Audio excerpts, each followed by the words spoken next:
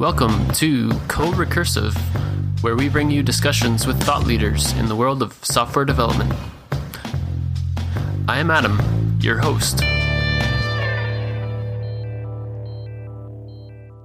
Metrics, dashboards can all die in a fire. Yeah. And every software engineer should be on call. Boom. Hey, today's interview is with Charity Majors. We talk about how to make it easier to debug production issues in today's world of complicated distributed systems. A warning, there is some explicit language in this interview. I originally saw Charity give a talk where she said something like, "Fuck your metrics and dashboards, you should just test in production more." It was a pretty hyperbolic statement, but she ended up backing it up with a lot of great insights, and I think you'll find this interview similarly insightful. If you are a talented developer with functional programming skills, I've got a job offer for you. My employer, Tenable, is hiring. Hit me up via email to find out more. I'll also drop a link in the show notes. Tenable is a pretty great place to work, if you ask me. Okay, I'm hearing you a little. Can you actually hear me? Oh, I can hear you now. Oh, really? Yeah.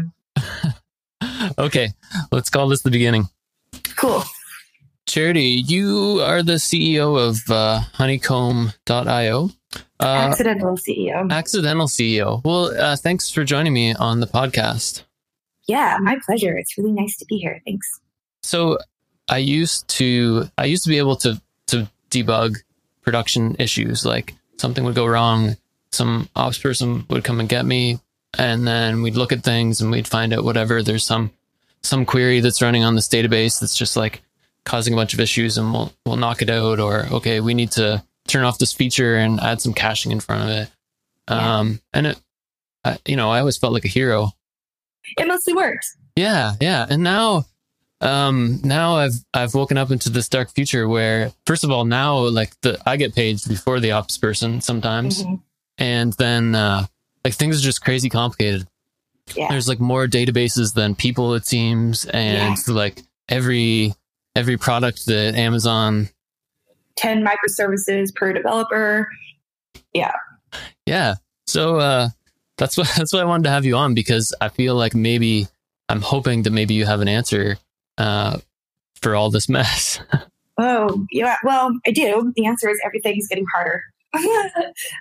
And we need to approach this not as an afterthought as an industry, but as something that we invest in, that we expect to spend money on, that we expect to spend time on.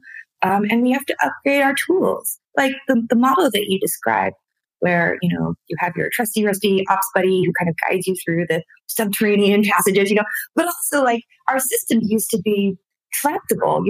You could have a dashboard, you could glance at it, you could pretty much know in a glance where the problem was, if not what the problem was, and you could go fix it, right? Whether it's like launching GDB or looking at what had been shipped, or like, pairing somebody with a bunch of infrastructure knowledge, query smithing, whatever. Finding the component that was at fault was easy. And so you just needed localized knowledge in that code base or that technology or whatever.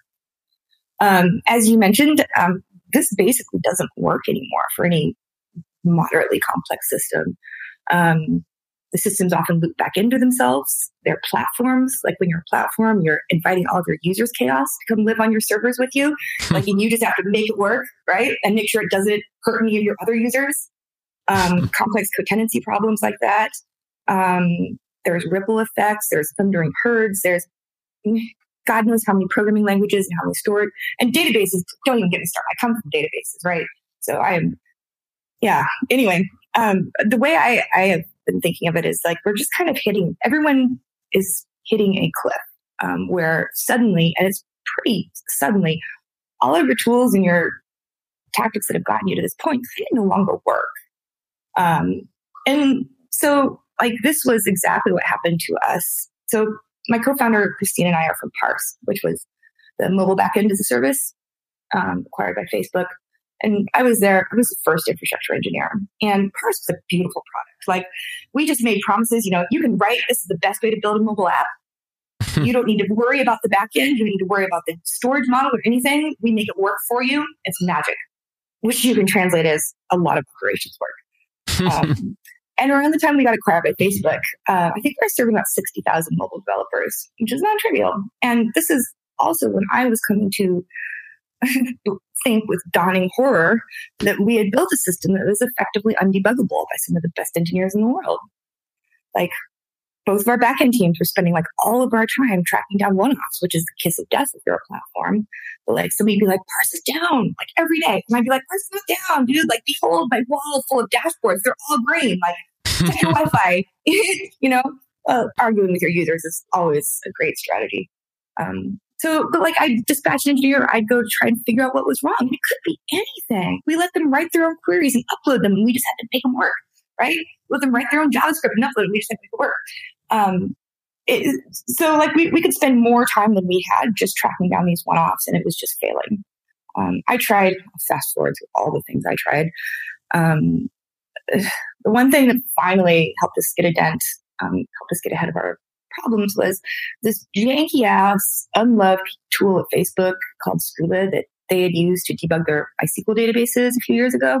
It's aggressively hostile to users. It just lets you slice and dice on any dimensions in basically real time, and they can all be high cardinality fields. And this didn't mean anything to me at the time. But like we got a handle on our shit, and then I moved on, right? Because I'm an ops, I'm like on to the next fire. And it wasn't until I was leaving Facebook that I kind of went, wait a minute. I no longer know how to engineer without the stuff that we've built in Scuba. Why is that? Like, how did it worm its way into my soul to the point where I'm like, this is how I understand what's happening in my production systems? And it's like getting glasses and then being told you can't have them anymore. Just like, how am I even going to know how to navigate in the world? So like, we've been thinking about this for a couple years now, and I'll pause for breath here in a second. But like, I don't want to say that like Honeycomb is the only way to do this. Honeycomb is the result of all of this trauma that we have endured, like when our systems hit this cliff of complexity. And we really thought at first it was just platforms that was going to hit this. And then we realized, no, everyone's hitting it because it's a function of the complexity of the systems. You can't hold it in your brain anymore. You have to reason about it by putting in a tool where you and others can navigate the information. So how did Scuba, is that what it was called, Scuba? Yeah. So what did it consume? Structured data. It's agnostic about it, mostly logs. But it was just the fact that it was fast. There was no having to construct a query and walk away to get coffee and come back. Because when you're debugging, it has to be, you're asking lots of small questions as quickly as you can, right? You're following cookie crowds instead of crafting one big question that will give you the answer, because you don't know what's going to give you the answer. You don't even know what the question is, right? Also high cardinality. And when I say that, I mean, like, imagine you have a table with 100 million users. High cardinality fields are going to be like, the highest will be anything that's unique ID, right? Social security number. Very high cardinality would be last name and first name. Very low would be gender, and species, I assume, is the lowest of all, right? So the reason I was laughing when you said fuck metrics, I've said that many times.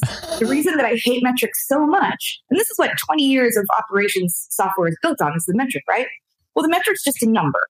Then you can append tags to it to help you group them. You're limited in cardinality to the number of tags you can have, generally, which is 100 to 300. So you can't have more than 300 unique IDs to group those by, which is incredibly limiting. Some newer things like Prometheus let you put key value pairs in there, which is a little bit better, but bottom line, it's very limited, and you have to structure your question, your data just right.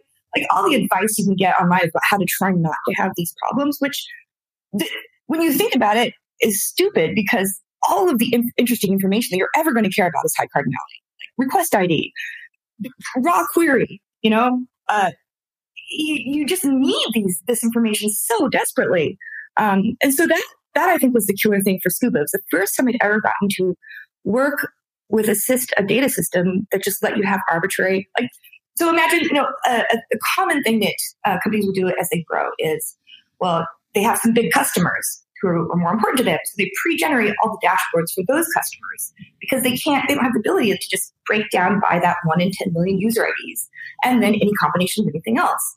When you can just do that, so many things get so simple.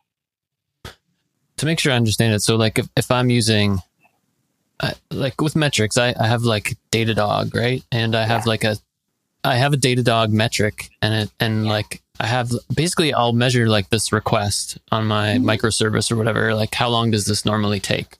Right. So it has like some sort of just the time that it takes from start to end on that. And I can put it on a graph or whatever. So high cardinality, if I understand it, is saying like, let's not just count this single number. Let's count everything. What's the user that requested it? It's more like, so every metric is a number that is devoid of context, right? It's just a number with some text. But the way that Scuba and Honeycomb work is we work on events, arbitrarily wide events. You can have hundreds, like a well-implemented service usually has 300 to 500 dimensions. So like all of that data for the request is in one event. The way we typically will instrument is that you initialize an event when the request enters the service. We pre-populate with some useful stuff, but then throughout, while the request is being served, you just toss in whatever you think might possibly be interesting someday. Any IDs, any shopping cart information, any raw queries, any normalized queries, any timing information, every hop to any other microservice. And then when the request is going to exit or error, you just ship that event off to us or to Scuba. And then you have all this information that is all tied together, right? The context is what makes this incredibly powerful. Like a metric has zero context. So like when, over the course of your request in your service, you might fire off like 20 or 30 different metrics, right? Counters, bodies, whatever. But those are tied to each other. So you can't reason about them as all of these things are connected to this one request. This is so powerful because so much of debugging is looking for outliers, right? You want to know which of your requests failed, and then you want to look for what they have in common. Was it that, there is a, ProcNet, some of the TCP like statistics were overflowing only on those? Or was it that those are the ones that were making a particular call to a host or to a version of the software? Like just being able to just to slice and dice and figure that out at a glance is why our time to resolve these issues went from like hours or days or God knows to like seconds, just seconds or minutes, just repeatedly, because you can just ask the questions. So I would say that to summarize, like the thing that makes it powerful is that the fact that you have all that context, and you have a way to link all of these numbers together, and the fact that you can ask questions no matter how high the cardinality is, and so you can combine them, right? You want to look at the combination of this unique request ID, issuing this query from this host at this time or whatever, and it's like precision. It sounds like what I normally do with like logs. Like I have them all gathered somewhere in Splunk or something, and I'm searching for things. It's much more like, because logs are just typically unstructured events. They're just strings, right? And if you're structuring your logs, then you're already like way ahead of most people. If you're structuring your logs, then I would encourage you to structure them very widely, not to issue lots of log lines per request, but to like bundle all that stuff together so that you get the additional power of having it all at once. Otherwise, you kind of have to reconstitute it. Like, give me all the log lines for this one request ID, and then you have to do stuff. If you just pack them together, it's much more convenient. And then that's basically what Honeycomb is, plus the columnar store that we wrote in order to do the exploration. You can also think of it like BI for systems. You can think of it like BI systems. BI for systems, business intelligence. Oh, okay. For systems, because you were talking in the beginning about debugging with an ops team and a dashboard, right? And the ops person was just kind of like along for the ride and filling in all of this intuition, all of this past scar tissue, all of the you weren't able to explore that information because it wasn't in a tool; it was in someone else's brain. This is why the best debugger on the team is almost always the person who's been there the longest, right? Because they've amassed the most context built up in their brains, which is, I love being that hero. Like, I love being the person who just gaze at a dashboard and go, it's Redis. Like, I just feel it in my bones. But it's not actually good for us as teams, right? It's just, I can't take a vacation. Nobody else can explore the data. And I've now had the experience 3 times where the best debugger on the team was not the person who'd been there the longest. This was at Parse, at Facebook, and at Honeycomb, because when you've taken all of that data about the system and put it into a place where people can explore it with a tool, then the best debugger is going to be the person who's the most curious and persistent. I like what you said about the intuition, and I find that I described that problem of debugging something, and I know that there's a person on my team, John, and I feel like he just has a really good model of how the system works in his head. Yeah. The problem is that systems are getting too large and too complicated and changing too quickly, and they're overflowing our heads, like across the board. But what you just said there is another thing that I'm so excited about, which is like our tools as developers. They have not treated us like human beings. They have treated us like automatons. Like how many Vim sequences do you know by heart? Way too many. I know way too many. It's been like this point of pride, which is kind of stupid. So like the thing that we're really like, this is all just table stakes. The stuff that we're really passionate about is building for teams, looking for ways to bring everyone up to the level of the best debugger or the person with the most context and the most information about every corner of your systems, right? Because like if I get paged about something and I'm like, shit, this is about Cassandra. Well, I don't know, fuck all about Cassandra. But Christine does. And like, didn't we have an outage that was like 5 or 6 weeks ago? And I think she was on call in. I'm just going to go look at what she did. I want to like, what questions did she ask? What did she think was meaningful enough to publish to Slack? What got tagged as part of a postmortem? What comments did she leave for herself? I just want to, because I learned Linux by reading other people's bash history files and just trying all the commands. I love, tapping into that sense of curiosity, almost that snoopiness that we have when people are really good at their jobs. We just want to go see how they do things.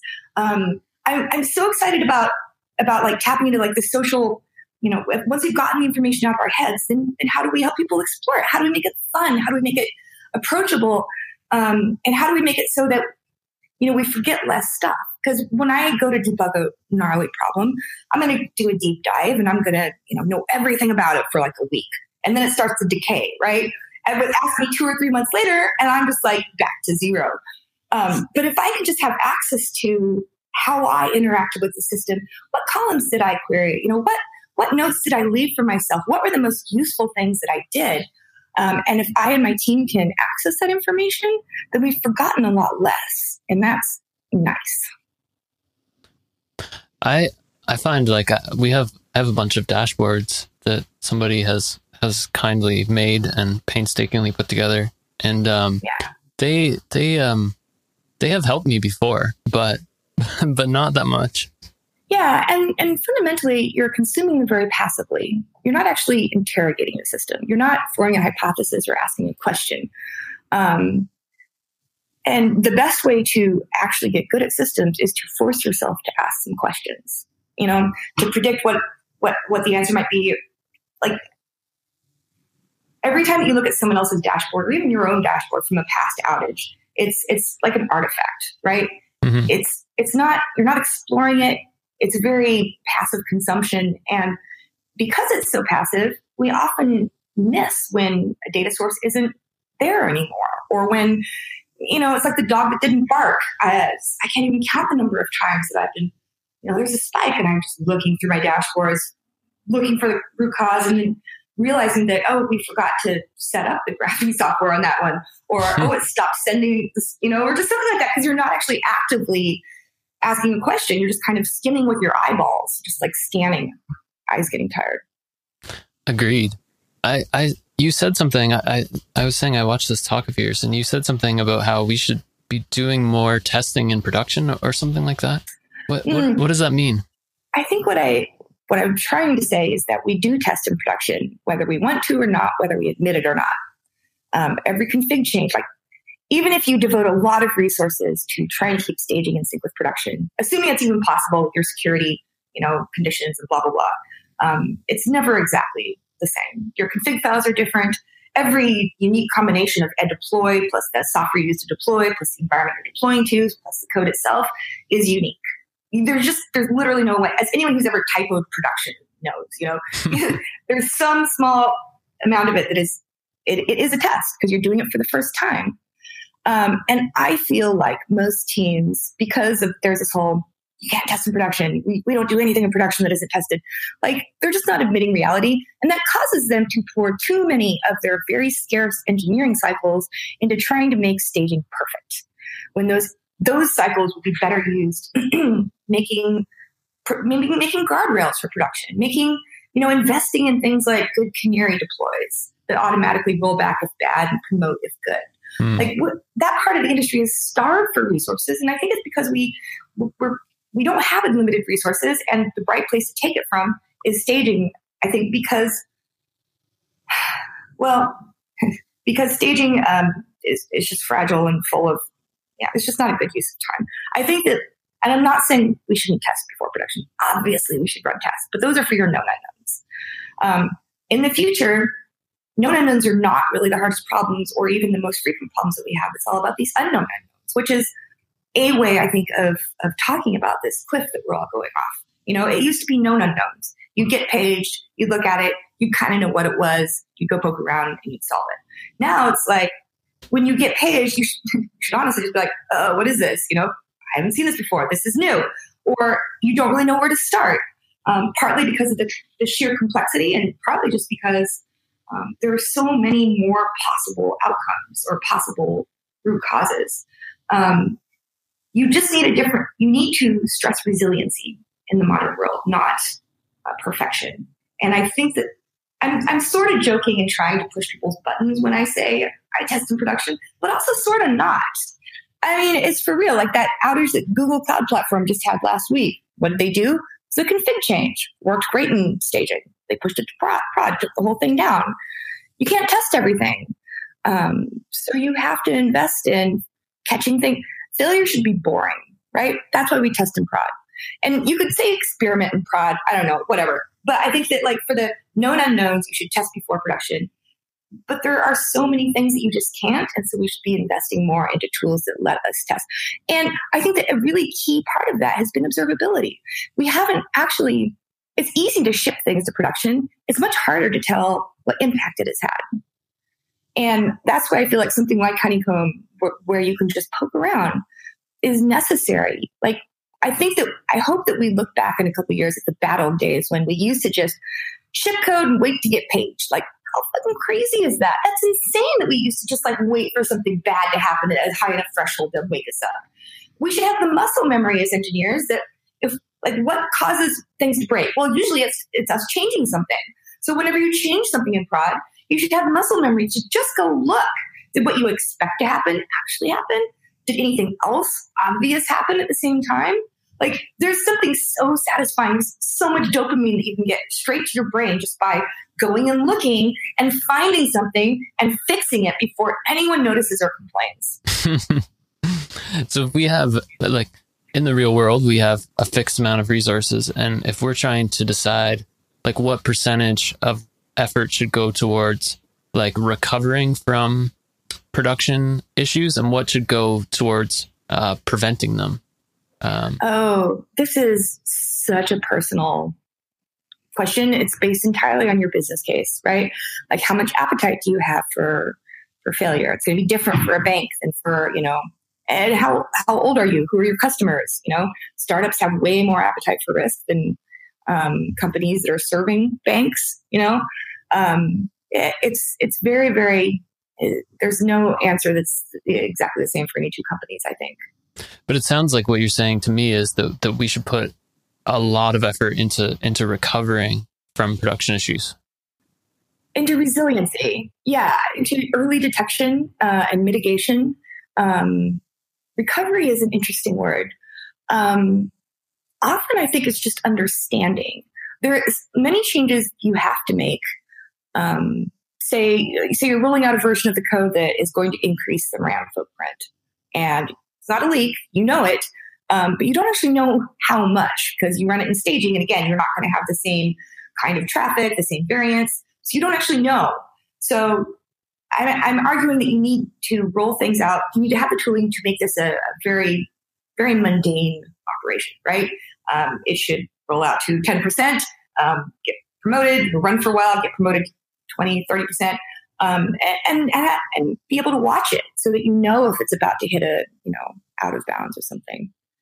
Because I think it's important, like actually, well, I think it's just as a developer, it gives confidence when you can actually just roll back. But not everything can be rolled back, I guess is. Yeah, especially like when the closer you get to the laying bits down on disk, the more many things are roll forward only. Then you start to get sweaty palms. I don't know. It depends, but I've seen some hair-raising database migrations. Oh God, I come from databases. I have done things with databases that would turn your hair white. So you mentioned earlier that you built your own database. Oh, no. I've spent my entire career telling people not to write a database. So I'd like to be very clear on this point. We have written a storage engine. Oh. I'm sticking to it. Tell me about your storage engine. It's as dead simple as we could possibly make it. It's a columnar store that is really freaking fast. We target 1 second for the 95th percentile of all queries. Why did you need your own data store? Well, that's a great question. Believe me, we tried everything out there. So the operations engineering community for 20 years has been investing in time series databases built on metrics, right? Mm-hmm. And we knew that this was just not a data model that was going to enable the kind of interactive, fast, kind of interaction that we wanted to support. And furthermore, we knew that we wanted to have these really wide, arbitrarily wide events. And we knew that because we're dealing with unknown unknowns, we knew that we didn't want to have any schemas. Because anytime you have to think about what information you might want to capture and fit it into a schema, it introduces friction in a really bad way. And then you have to deal with indexes. Like one of the problems with every log tool is you have to pick which indexes you have to support. Some of them even charge by indexes, I think. But then if you need to ask a question about something that isn't indexed, well, you're back to I'm going to go get coffee while I'm waiting for this query to run, right? And then if you didn't ask the right question, you've got to go for another walk. And it's not interactive. It's not exploratory. So we tried everything out there. Druid came a little close, but it still didn't have kind of richness. Yeah, we knew what we wanted, and so we had to write it. We wrote it as simply as possible. We were using Golang. It is descended from Scuba at Facebook for sure. Scuba was just like 10,000 lines of C++, and it was entirely in memory because they didn't have SSDs when they wrote it, and it shells out to rsync for replication. It's janky as fuck, but the architecture is nice. It's distributed. So, there's a fan out model where a query comes in, fans out to 5 nodes, does a column scan on all 5, aggregates, pushes them back up. There's too much to aggregate. Then it fans out again to another 5 nodes and repeats. So it's very scalable. We can handle very, very high throughput just by adding more nodes. So you're saying it doesn't have any indexes, or it indexes everything? Well, columns are effectively indexes, right? Yeah. So everything is equally fast, basically. It's sort of like index everything because everything's a column. Yes. Yeah. And you can have arbitrarily wide, we use a file per column, basically. So up to the Linux open file handle limits, which is like 32K or something. Yeah. Becomes not tractable for humans long before then. I like this idea that there is this very janky tool at Facebook that changed the world. They can't kill it. It's too useful, but it has been not invested in, and so it is horribly hard to understand. It's aggressively hostile to users. It does everything it can to get you to go away, but people just can't let it go. Do you think that more people should kind of embrace the chaos and have more of a startup focus? Yeah, I do. Yeah. Well, I did. I thought you were going a different direction with that question, but yes, that too. Okay. Which way did you think I was going? I thought you were going to ask if more people should build tools based on events instead of metrics. Oh. And yes, I'm opening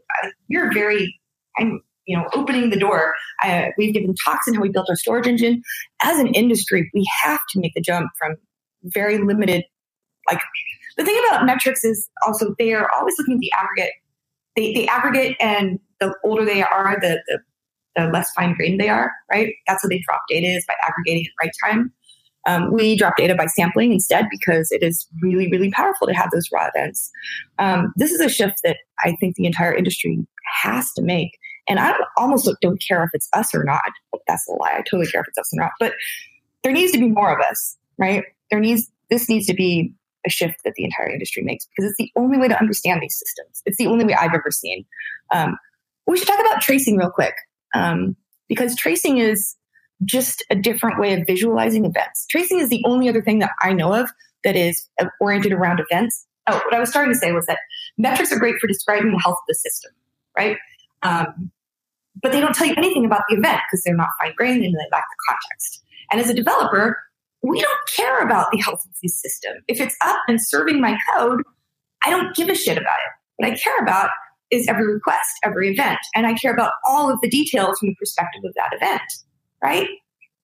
And we spend so much time trying to work backwards from these metrics to the questions we actually want to ask. And that bridge right there is what is being filled by all of this intuition, and jumping around between tools, like jumping from the metrics and aggregate for the system, then jumping into your logs and trying to grep for the string that you think might, shed some light on it.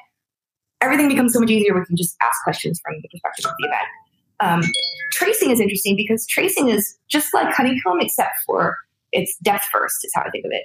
Honeycomb is breadth first, where you're slicing and dicing between events, trying to isolate the ones that have characteristics that you're looking for. And tracing is about, okay, now I've found one of those events. Now tell me everything about it from start to finish. And we just released our tracing product. And what's really freaking cool about it is you can go back and forth, right? You can start with, all right, I don't know the question. All I have is a vague problem report. So I'm going to go try and find something, find an outlier, find an error that matches, this user ID, query, whatever. Oh, okay, cool. I found it. Now show me a trace everything that, hits this hop or this query or whatever.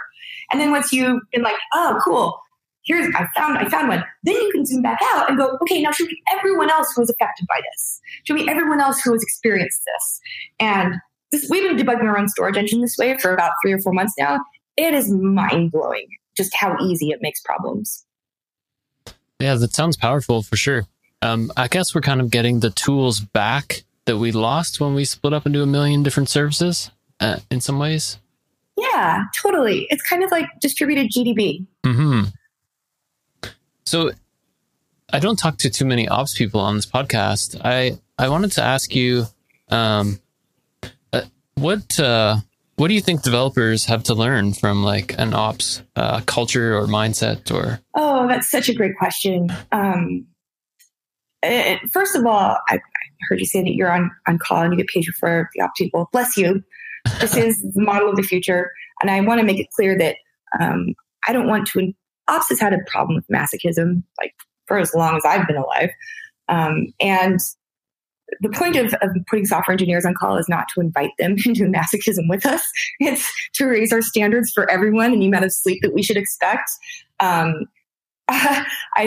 feel very strongly about this. The only way to write and support good code is by shortening those feedback loops and putting the same people who write software on call for it. So it's just necessary. In the glorious future, which is here for many of us, we are all distributed systems engineers.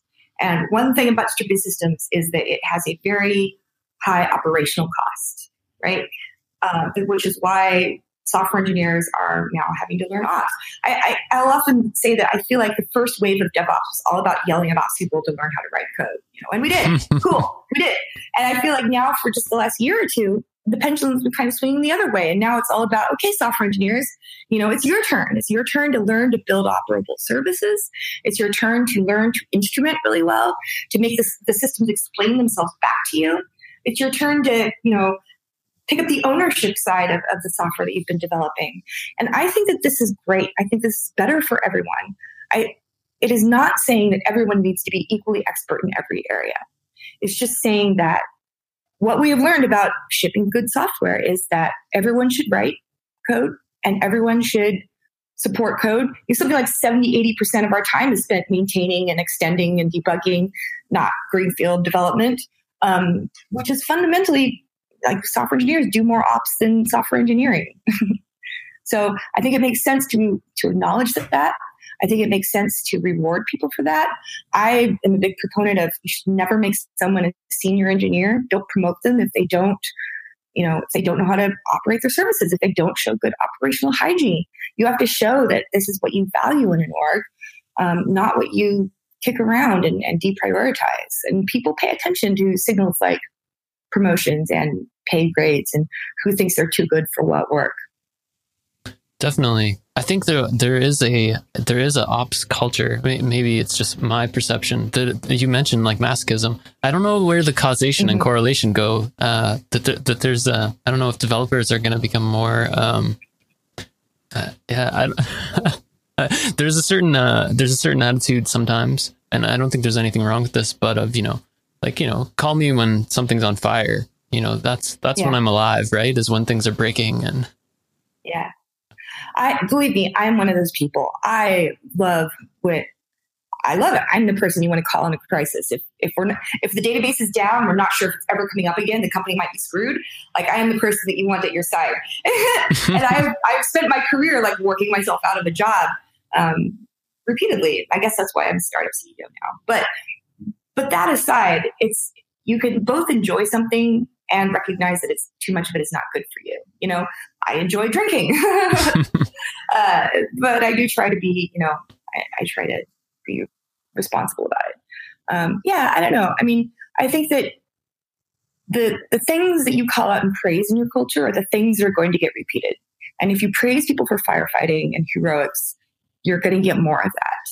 And if you treat it as an embarrassing episode that we're, glad we got through it together, you can privately thank people or whatever, but you don't call it out and praise it, and you make it clear that this is not something you value, that it was an accident, and you take it seriously, and you give people enough time to execute on all of the tasks that came out of the postmortem instead of, having a retrospective, coming up with all the shit and then like deprioritizing it, going on to feature. Well, that doesn't say, yes, we value your time and we don't want to see more firefighting. I think that these organizational things are really the responsibility of any senior management and senior engineers. Mm-hmm. It's a tricky problem. I wanted to ask you, you are now CEO. Do you still get to, work as an individual contributor? Do you still get to fight fires and get down in the trenches? I'm not. Well, I am fighting fires, but not of the technical variety. I wanted to be CTO. That's what I was shooting for. But circumstances. I don't know. I mean, I believe in this mission. I've seen it change people's lives. I've seen it make healthier teams, and I am going to see it through. I really miss sitting down in front of a terminal every morning. I really, really, really do. But I've always been highly motivated by what has to be done. I don't play with technology for fun. I get in the morning and I look at what needs to be done. So I guess this is just another variation on that. This is what needs to be done. I spent a year trying to get someone else to be CEO. I'm done. I can't find someone. That's fine. I'm in it for now. I'll just take it as far as I can. It's a very pragmatic approach. I always worry, that if they take my text editor away from me, I'll never get it back. Just because I've seen it happen to other people. For sure.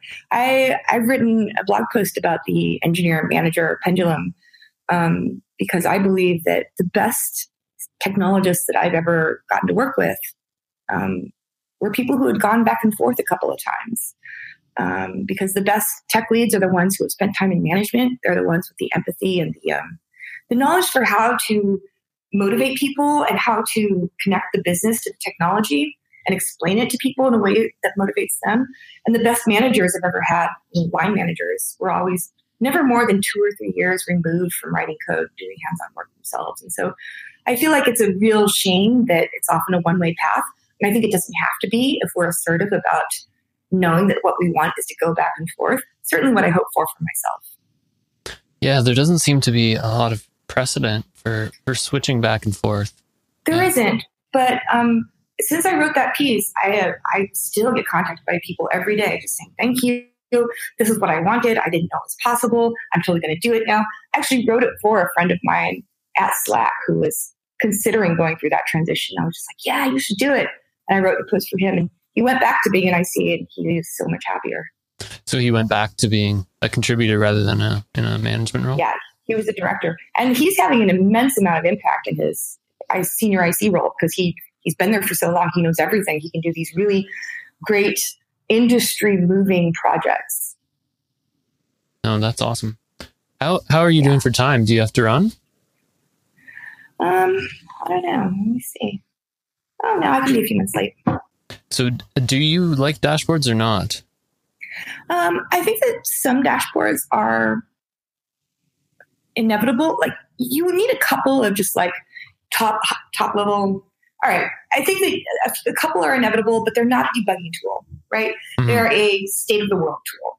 As soon as you have a question about it, you want to jump in and explore and ask questions.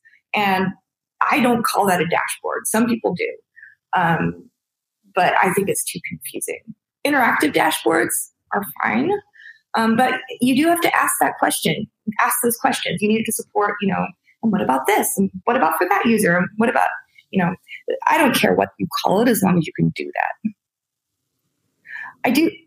I also think that a huge pathology right now of these complex systems is that we're overpaging ourselves. And we're overpaging ourselves because we don't actually trust our tools to let us ask any question and isolate the source of the problem quickly. So we rely on these clusters of alerts to give us a clue as to what the source is. And if you actually have a tool with this data that you trust, I think that the only paging alerts that you really need are requests per second, errors, latency, maybe saturation. And then you just need a dashboard that at a top level, at a high level, shows you that. And then whenever you actually want to dig in and understand something, then you jump into more of a debugging framework. So these issues you talked about before, like a specific user, you would never get paid for that. How would that come to your attention? Great question. That is a great point. So many of the problems that show up in these systems will never show up in your alerts, or else you're over alerting, right? Because they're localized. This is another thing that's different from this about the systems that we have now versus the old style of systems. It used to be that everyone shared the same pools, and they shared a tier for the web, for the app, for the database, and so they all had roughly the same experience. With these new distributed systems, say you had a 99.5% reliability in your old system. Well, that meant that everyone's erroring 0.5% of the time. So on the new systems, it more likely means that the system is 100% up for almost everyone. But everyone whose last name starts with SHA and who happens to be on this shard, they're 100% down, right? You get the same, if you're just getting the top level percentages, your paging alerts are not going to be reflective of the actual experience of your users. So then you're okay, you can generate alerts for every single combination of blah, blah, blah, blah, blah. And then you're just going to have flat alerts going up all the time. So honestly, a lot of the problems that we are going to see are going to come to us through support or through, users reporting problems. And over time, as you're interacting with the system, you'll learn what the most common high signals are. Maybe you'll want to have an end-to-end check that traverses every shard, right? Hits every shard. Or something like that. It's different for every architectural type. But I don't remember what the question was. Yeah. I was just talking about the difference in systems. Yeah. You can't, there are so many ways that systems will break, but only affect a few people now. So it makes the high cardinality questions even more important. And you were mentioning, developers should be able to operate their systems. I think actually, developers should spend time doing support. It's horrible. It's not fun. God, yes, for sure. but it really teaches you empathy for your users. Yeah, and so the issue, with whatever you said, users with the last name SH, that'll come in. That'll come in as a support ticket, and if I'm busy and I'm a developer, and I'll be that doesn't make sense. Are you sure? And then but if I actually if I'm the one who has to deal with this ticket, Yeah. No, totally. Yeah, we're big fans of, having everyone rotate through, on call, rotate through support, triaging. It doesn't even have to be that often, maybe once a quarter or so is enough to keep you very grounded. It's an empathy factor, I think. It really is. Yeah. And one of the hardest things, one of the things that separates good senior engineers for me is that they know how to spend their time on things that have the most impact, right? Business impact. Well, what does that mean? Well, often it means things that actually materially affect your users' experience. And there's no better way than just having to be on a support rotation. Because if you aren't feeding your intuition with the right inputs, your sense of what has the most impact is going to be off, right? I like to think of like the intuition as being something you have to kind of cultivate with the right experiences, and the right shared experiences, right? You want a team to kind of have the same idea of what makes important. As a team, like I feel like there's healthy teams and unhealthy teams. But I mean, some teams really gel, and I always feel like the ops people tend to be more cohesive than other groups. A lot of it is because of it's like the Band of Brothers effect, right? You go to war together, you have each other's backs. Getting woken up in the middle of the night. There's just every team, every place I've ever worked, the ops team has been the one that just has the most identity, I guess, the most character and identity, the most in jokes, usually very ghoulish, graveyard humor. But I think that the impact of a good on-call rotation is that there is this sense of shared sacrifice, and I would liken that to salt in food. A teaspoon makes your meal amazing. A cup of it means that you're crying, But like a teaspoon of shared sacrifice really pulls a team together. Yeah, I can see that. Yeah, you don't want it to be like the person can't sleep at night. No. But like if one of the people on your team has a baby, then everybody just like immediately volunteers, because they're not going to let them get woken up by both the baby and the pager. So they're just going to fill in for them until they're for the next year. That type of thing. Like lowering the barrier it should just be assumed that you want to have each other's backs, that nobody should be too impacted. That, as an ops manager, whenever somebody got paged in the middle of the night, I would encourage them not to come in or to sleep in, or I would take the pager for them for the next night or something like that. It just looking out for each other's welfare and well-being is a thing that binds people, I think. Definitely. Well, it's been great to talk to you. Was there anything, I liked your controversial statements about, fuck metrics. What else you got? Metrics, dashboards can all die in a fire. Yeah. And every software engineer should be on call. Boom. All right. There's the title for the episode. There you go. I'm going to make a lot of friends here. All right, that's the show. Thank you for listening to the Co-Recursive podcast. I'm Adam Bell, your host. If you like the show, please tell a friend.